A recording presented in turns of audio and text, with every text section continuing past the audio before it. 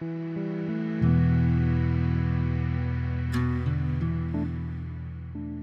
keep hearing the phrase, "This is the new normal," and the subsequent question, is your organization ready to face it? But what is this new normal, and what should we be prepared for? What is the mindset that will make us resilient in this new world of unprecedented disruptions? How should we deal with the increasing complexity of our organization and its environment? How do we motivate our people to fight multiple, consecutive, and even overlapping fights at our side? Today, my guest is Costas Markides, the Chair of Strategic Leadership at London Business School. Costas is recognized as one of the world's foremost experts on strategy and innovation.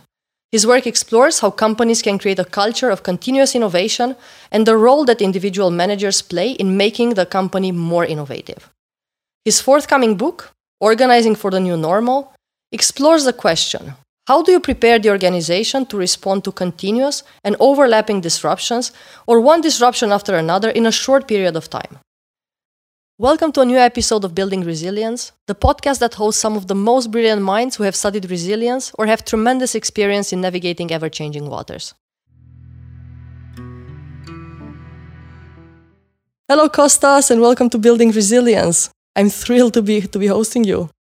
Thank you very much for having me here, Julia. It's a pleasure. To have everyone know who you are, even though we do have an introduction and I do tell everyone about where you work and what you're doing, what got you interested in strategy and innovation? Wow. Listening to your talks, Yeah. Well, who could possibly not be interested in strategy and innovation? I think they are two very, very exciting topics. As a way of background, I did my doctoral degree a long time ago at Harvard. It was on strategy. And those days, we didn't call it strategy. We used to call it business policy. And then joined London Business School in 1990. So I've been a professor there for the last 30 years. And, you know, my core area of expertise is strategy. The original topic that I started teaching to my students was strategy. And you know, very quickly I realized that strategy is nothing without innovation, because at the end of the day, strategy is about positioning the company in its industry environment to give it differentiation. And that requires creativity and innovation. So very quickly, I couldn't tell the difference between strategy and innovation. And I based all my career and all the research and books I've written since then on those two topics. But you have a keen interest in psychology and individual psychology as well. Every time I hear one of your talks, you always make references to all sorts of experiments and the human nature. Yes, that's correct. I have to say, even though it's amazing because my background is in economics, really. I did my undergraduate in economics, my master in economics. I did my MBA, which was really emphasizing economics. So I never really studied psychology, but very quickly, not only through my teaching, but primarily through my consulting with companies, I realized that a lot of what we do in business today has to do with human beings.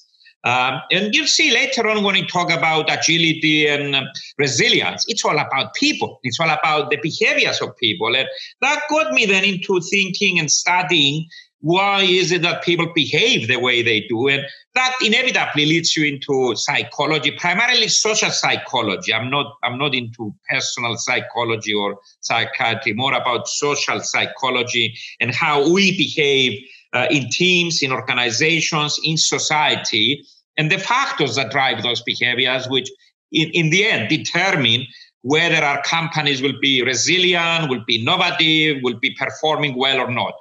So, you know, my interest in psychology is not something that I started with, but I naturally gravitated into it as a result of realizing how important it is for business. So, is it individual? Is it strategy? Is it innovation? What plays towards really building resilience for organizations? I think it's a combination, really. I mean, we need to think of it as in a systemic way. Whenever we say what causes something, and we always look for one factor, I think it's a bit simple like that. It's a combination of things. At the end of the day, I always think it's people that create the resilience. But then the question becomes, well, why do people behave the way they do to achieve resilience? And it boils down to maybe the organization. And then the question is, why does the organization make people behave like this? It boils down to the strategy. So one is related to the other. You cannot say this is the only factor and it's isolated from the other. You have to think in an interconnected way.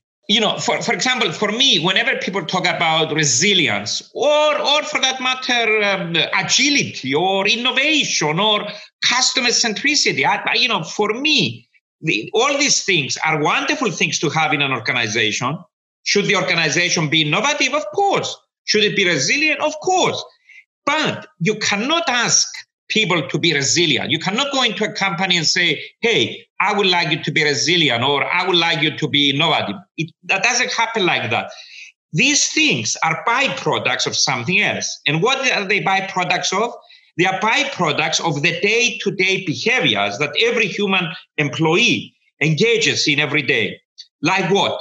If everybody in the company questions the way that we operate, if everybody goes outside their silos and talks to their colleagues and cooperate, if everybody behaves with autonomy and is able to experiment, if people, in other words, are able to do all these behaviors every day, then by definition, you will achieve agility, you will achieve innovation, you will achieve resilience.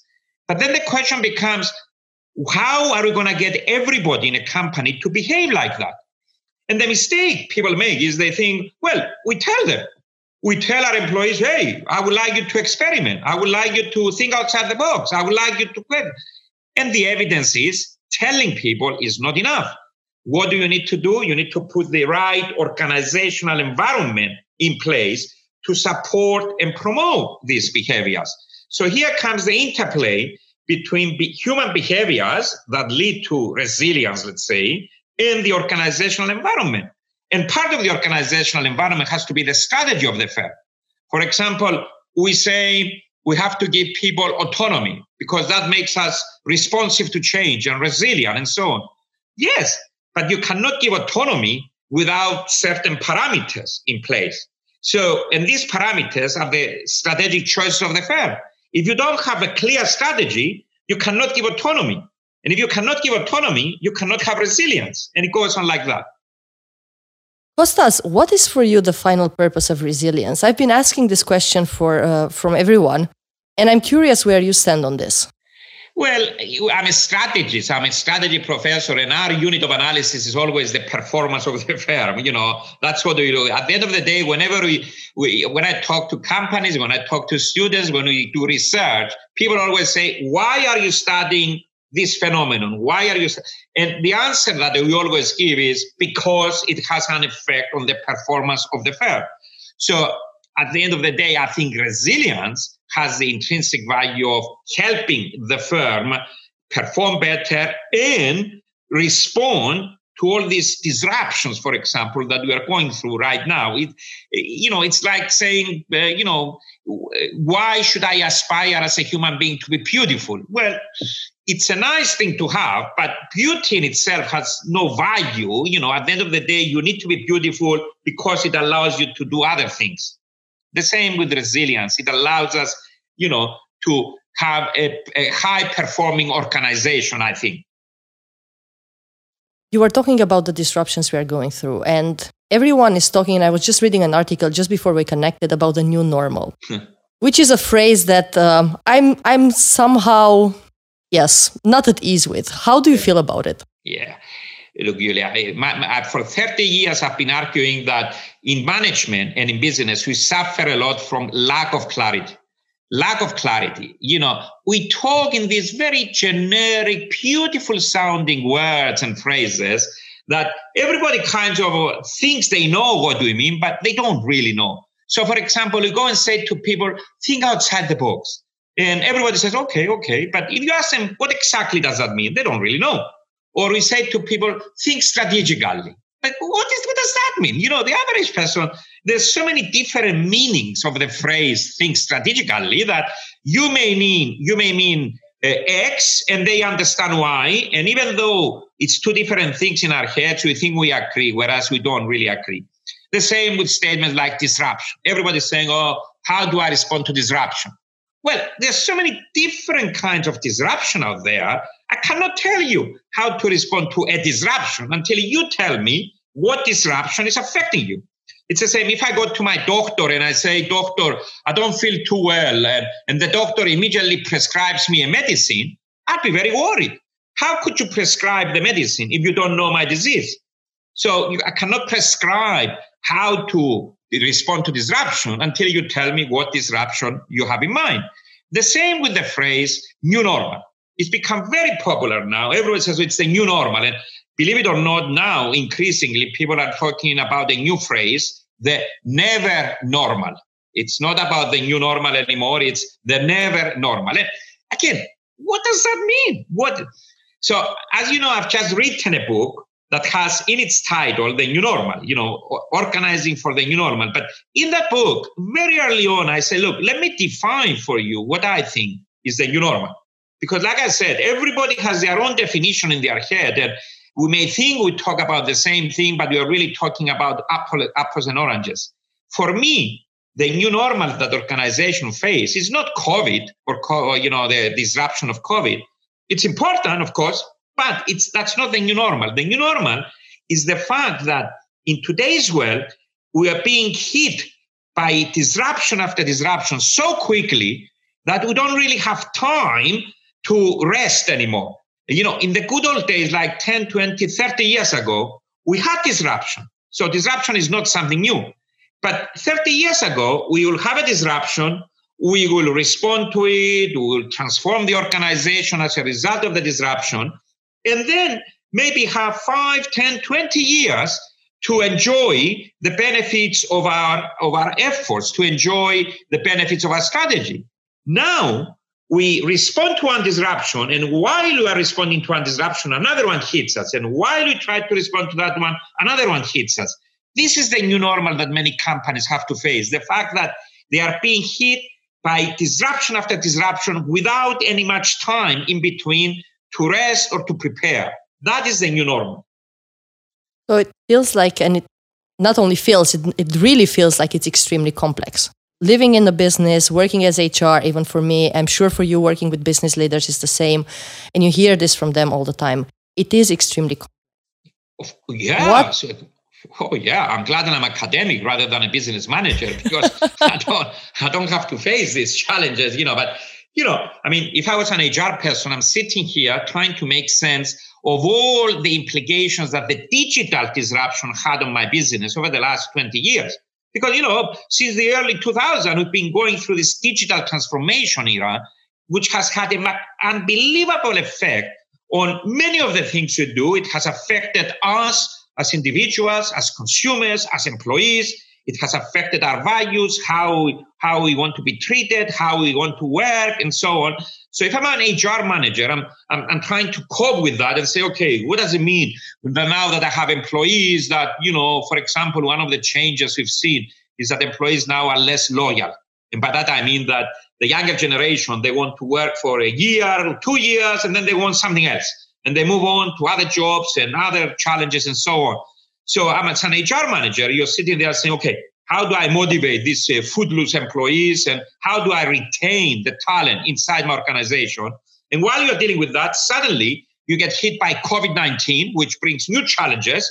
For example, how do I maintain the culture of the organization when everybody's working in a very decentralized way from home and they never come to the office anymore? And while you're trying to deal with that, all of a sudden you're being hit by artificial intelligence, which means that maybe now I can automate many of my processes and I don't need all this number of employees. I may have to, let a lot of people go, which will affect my culture, or maybe retrain people. And you see what I'm saying? It's like think of it as a boxer in the ring, and you're fighting, and you're being hit by 2, 3 boxes, left, right. And you're trying to cope with that and say, my God, where do I respond first? And what do I do first? It's like you're going to faint before you even have a chance to think about it, isn't it? It's very complex. That's why it's very complex, and it's hard to know where to start and what to do. And I know you've been studying this for an entire lifetime. Yeah. To start with, is there a mindset? Are there a set of behaviors that will prepare business leaders, businesses, and us as individuals as well for this continuous disruption?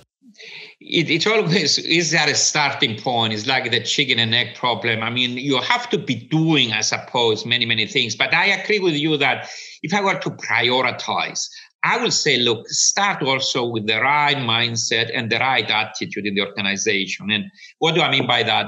The right mindset, first of all, we have a lot of evidence, I can give you as many academic studies as you want, which show that companies that respond successfully to all this continual disruption are the ones that succeed in positioning disruption inside their companies, not only as a threat, but also an opportunity. You know, for example, there was the PhD thesis of a young student at Harvard Business School 20 years ago.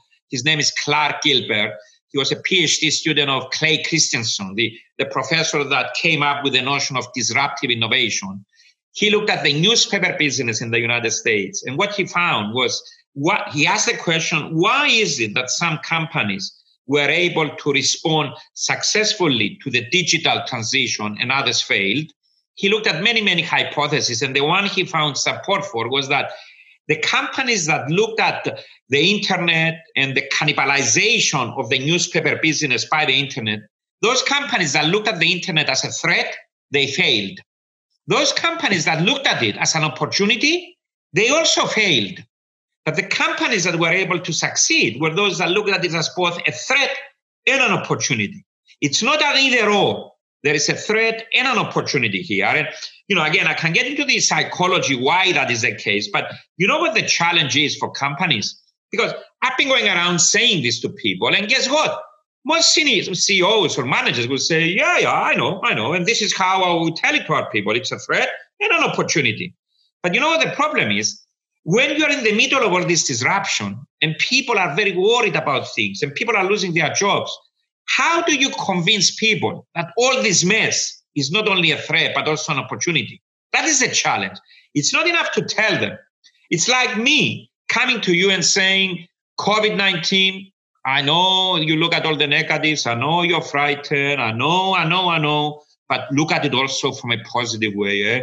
So look, now because of COVID, all of us, we don't have to go to work anymore. We are saving all this time from commuting. Class, now because of COVID-19, we have to learn all these new technologies that we didn't know before and so on. Isn't that wonderful? Well, am I right in pointing out the positives of COVID-19? Yes, at a rational level, I am. But in a psychological level, what are people preoccupied with? Are they preoccupied with the positive things that come out of COVID-19? Or are they worried sick? You know, that, oh my God, I may die, I may lose my job, there is no future, what am I going to do tomorrow, and so on. So the challenge is not how do you tell people, hey guys, it's a threat and an opportunity, but how do you convince people who are in the middle of all this mess that, hey, I know you look at this mess and you're very worried and very disappointed, but it's also a great opportunity. And this is the mindset, the attitude, you know, that needs to be developed in an organization for people to not only look at it in the disruption in a defensive way, but also in an opportunistic, strategic way. And the reason is simple, by the way, if I may say so, one more thing. If when you look at it in a defensive way, you know, it's like a lion attacks you. Imagine being on safari and a lion attacks you. How do you respond? Do you think strategically about how to respond to the lion? Do you sit there and analyze the situation and develop a long-term strategy? Of course not. We panic, and in the end, we get eaten by the lion.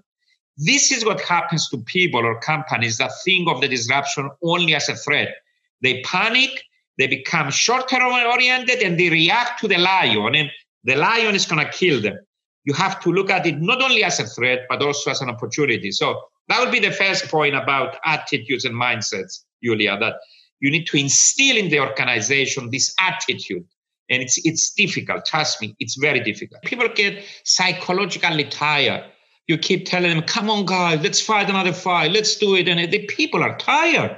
So the task is, how do you lift them psychologically and emotionally to be passionate, to be positive, to fight the good fight with you?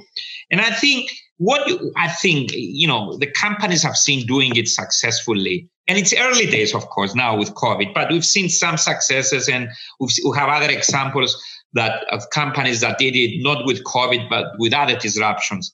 You have to do two things. First of all, you have to communicate to people a positive reason why we need to do all these things. Now, what do I mean by a positive reason? Let me give you one of the most influential studies I know about this is a study called Change or Die. And in this study, they looked at people, human beings, normal human beings like me and you, who recently had major heart operations. And basically, they followed them after they left the hospital to see whether they followed the advice that the doctors gave them after their operation. And what was that advice? Well, the doctors told them, when you go home after your operation, please stop smoking, stop drinking alcohol, exercise a little bit, eat healthy, the usual stuff. So these academics, they followed these patients for 2 years after their operations to see whether they changed their behaviors. Did they stop smoking? Did they stop drinking? And guess what they found? When they went home, all of these people changed. They stopped their smoking. They stopped their drinking. But then slowly and over time, one by one, they start going back to the smoking and the drinking and the no exercising and so on. So that within 6 months of the operation, what they found was that 90% of these people go back to the bad behaviors that got them in trouble to begin with. Think about that. This is what looking at something as a threat or trying to scare people does to human beings. What did the doctors tell these 90%? They told them, stop smoking or you will die. It's a scare. It's a threat.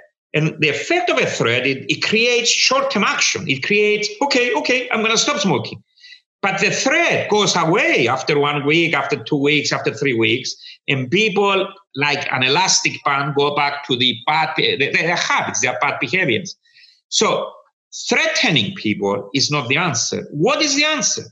Well, why did the 10% of these patients change their habits? Why did they stop smoking? Because I said 90% went back, but 10% did not. Why is that? And the answer lies, one of the answers, by the way, there are many others, but one of the answers is that how the doctors explain to them why they have to stop smoking or stop drinking. Now, you might think it's obvious. Do I have to explain to you why you have to stop smoking? Yes, you do, even if it's obvious. So the 90%, the why was because if you don't stop smoking, you will die. The 10%, the doctors told them two things. Number one, there's no question that if you don't stop smoking, you will die. There's a threat framing. There's a threat here. Look, I'm a doctor. I'm not God. If you don't stop smoking, you will die. Okay, let's get it out of the way. But they didn't stop there. They also said, but you shouldn't think of it only like that. The other way to think of it is, do you want to go home and be able to play with your grandchildren for hours without feeling any pain?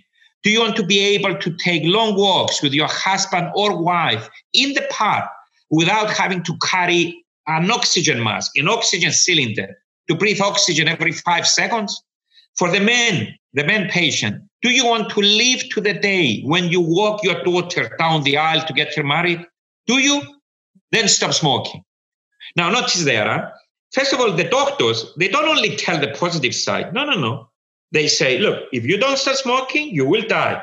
But then the positive. In other words, there is a threat and an opportunity framing, negative and positive. So don't pretend to people that everything is nice and positive and so on. No, tell them the truth. We are in a mess.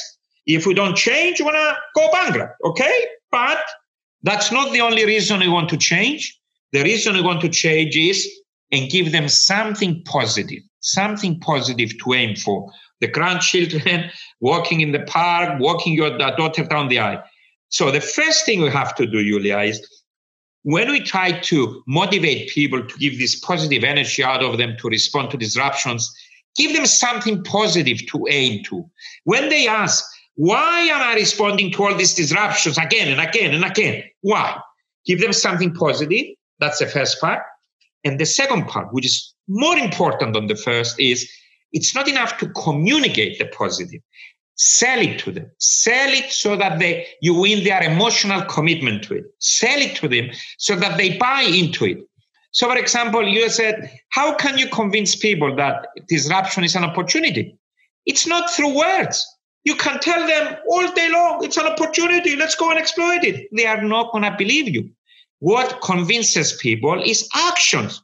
So some of the companies that I've seen that do it well, they are not only talking about, oh, it's an opportunity and let's exploit it. No, they take actions which support to their employees that they look at it as an opportunity. So whereas everybody else is restructuring to face up to the crisis, they go out and say, there is a lot of talent that my competitors are firing right now. Let's go and hire them. When everybody else is firing, they are hiring. When everybody else is careful with their resources and let's cut costs, they are investing. They are making acquisitions, preparing themselves for the next wave when I come out of this crisis. So it's, in a way, their actions do the talking for them. They are telling their employees it's an opportunity, but at the same time, the employees see them investing in the opportunity. They see them doing the things that basically says, I look at it as an opportunity. And that's how you convince people, not only by telling them, but through your actions that lets them see that you truly believe it's an opportunity or we are doing it for something positive and so on. Can I give one final example, Julia? Please. A few years ago, we had a young lady from South Africa give a speech at my school. Her name is Cathy O'Dowd. And she's the first woman to climb Mount Everest from both sides. She's from South Africa. And she was telling us a story. The first time around, she says, the team was in a mess. We were fighting. I grew up, she said, in a country where I never saw snow in my life. And suddenly I was part of a team that's going to go to Mount Everest. We are not training well. We are running into problems after problems. People were saying we will never succeed. We're going to die up the mountain. And one day, the leader of the team, he got us together in the tent at base camp, he says, in the Himalayas. And he said to the team, look, do you know why you're here? Do you know why all of us are here? And she said, we went very silent. And then he pointed at the top of the tent. And what goes at the top of the tent? It was the flag, the new flag of the new South Africa that Nelson Mandela had developed and so on. And he said to us, look, our nation selected us to be the first South Africans to put the new South African flag on top of Mount Everest. That is why you are here. Everything else is immaterial. Let's all make our country proud by planting this flag on top of Mount Everest. And she says, it was like a knife through hot butter. It was like, my God, all of us all of a sudden got galvanized by this unifying purpose. That is, we're going to be the first South Africans to put this flag on top of Mount Everest. And this is what I'm talking about. You give people something positive to aim for, but convince them. Convince them not only up there on the head, but here in the heart, that this is something meaningful for them to aim for. And they will become the most positive and most passionate people to have in your team. And guess what? Cathy O'Dowd was saying that he had spent the first 3 months at base camp fighting each other, disagreeing, not achieving anything. The moment we all internalize that we are there for South Africa, within a month, we were on top of Mount Everest and planted the flag there. This is the power of a positive purpose for people, but not only one that you simply communicated to them, sell it so they buy into it. Like great generals did with their armies. Yeah. But good examples. Everybody relies on communication. Everybody thinks that, if you are as inspiring as Martin Luther King, maybe you can inspire people through words. But if you're not as inspiring, then go use other tactics. Don't just use communication. There are so many other tactics to sell something to people to win their emotional commitment. When are we expecting the next wave? Should companies already be preparing for the next change? They're in the midst of this change. It's not over yet, it will not be over maybe for about a year and something. Some experts say even 2 or 3 years. Should they be already preparing for the next wave? I think they should. I do not know what the next big thing is going to be or when will it arrive, but something big will arrive, and so on. And this to me is the new normal. The new normal is that while you are still trying to respond to COVID, while you are still trying to respond to AI, virtual reality, machine learning, whatever the technology, something big will again hit us. Nobody knows. It could be the dissolution of the European Union, for example. You never know. I mean, it doesn't look good for the European Union right now. It may be a Cold War between the United States and China. It may be a Cold War between Russia and the European Union. It may be another war, who knows, in the Middle East somewhere, Iran, who knows? It could be a technological disruption. It could be a biological disruption, a health disruption. The next one is coming, and companies need to be always ready, no matter when it arrives or what it will be. As you said, easier said than done. So what would you do if it was you running these companies right now? How would you prepare them for the next wave? Okay. Is there a way forward? Are there some strategies that they can use? Well, the first thing that I always say to people is, look, the organizational environment that you create inside your companies determines how people behave. And what do I mean by organizational environment? It's not only culture. Different people define the environment of an organization differently. Let me give you my definition. The 4 things I look in an environment are, number 1, the measurement and incentives of the organization. We always say what gets measured, get done. So whatever incentives and KPIs you have in the organization will play a big role in how people behave. Number 2, the culture and the values of the organization, and so on. And that's obvious. I think everybody knows that culture and values influences how people behave. Number 3, it's the structures and processes of the organization. What processes you have, what structures you put people in, and so on. And finally, the number 4 is the people you hire. So these are the 4 things that collectively determine to a large extent how people behave. Now, why is that important? I think it's important because at the end of the day, how do you prepare for the next disruption that's bound to hit? You make your organization agile and resilient. Well, how do you do that? Well, in my opinion, you get everybody in your company to behave in certain ways. Like what?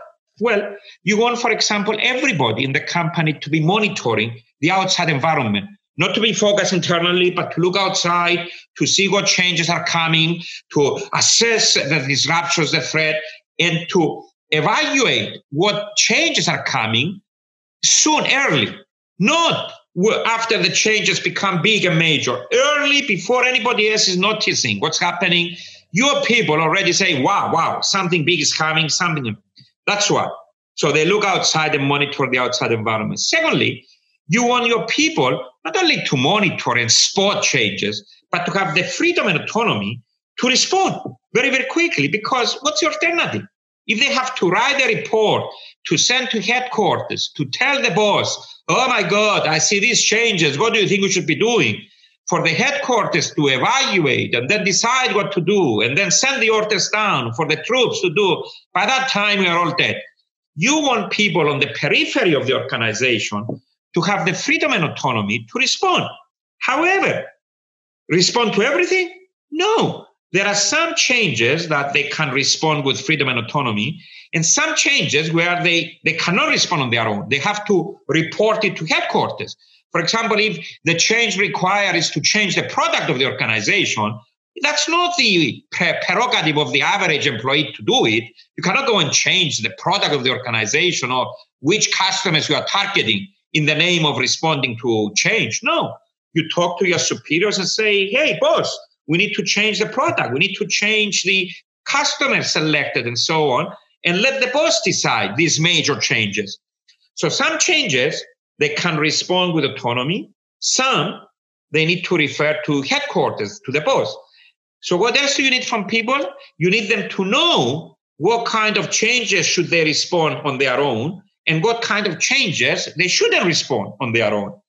Third behavior, You want them to work across their silos so that it's not only them that respond in a little part of the organization, but holistically, we all respond and so on. Fourth, how do you respond? Many times people don't know what the appropriate response should be. So what do you want? You want them to experiment. Hey, I don't know either. Try things out in a limited way and see what works and what doesn't work and so on. So let me go back. What did I say, Julia? I think agility and resilience is achieved when human beings are given the right, the freedom to behave in certain ways in the organization. And I just described which ways. But then we come back and say, well, how are you going to achieve these behaviors? It's not by telling people. It's the environment that creates these behaviors. For example, we always tell people, hey, experiment, try things out. If you make a mistake, it's not a mistake. It's an opportunity to learn. Eh? Everybody says that, and people don't experiment. Why? That's what I wanted to ask, because it's still one of the biggest issues. We tell them experiment, we tell them measure the outcomes of work, right? That's what we tell them now with remote work. And we've always said the same thing, right? Nothing has changed, and yet it's still extremely hard to do. Why? Really many reasons. Like with everything, there are many reasons. I always like to think in systemic ways, but a major reason is the underlying environment, the culture, the incentives, the structures, the processes do not support or encourage the behaviors you are asking your people to do. You tell them experiment and don't worry if you make a mistake, but deep down, you know what they're thinking. They're saying, yeah, you say this, but you know what? If I try something and fail, I fear that my career is on the line. Or, yeah, you say this, but you know what? If I do it, I know 3 of my friends who experimented and they failed, and now they are looking for a job. What is that? That means that there is something about maybe the culture or something about the incentives in the system that doesn't encourage experimentation. And you're not going to get it simply because you ask people. You're going to get it only because you put the right environment in place. And that is the tricky part. The tricky part is, how do you develop a culture that supports experimentation? How do you develop incentives that do not punish people when they experiment and they fail and so on? That's one. And the other thing you need to put in place is the clear parameters. The clear parameters. What does that mean? It means that you say, guys, any decision you have to make that falls within these parameters, you have autonomy to make it. But any decision outside these parameters, you cannot make it. You have to ask for permission. And what are these parameters? There are of 2 kinds. One, the values of the organization. This is right. This is not right. So if a local subsidiary manager is trying to decide, should I give a bribe to a local government official to get a contract, that is not his or her decision to make.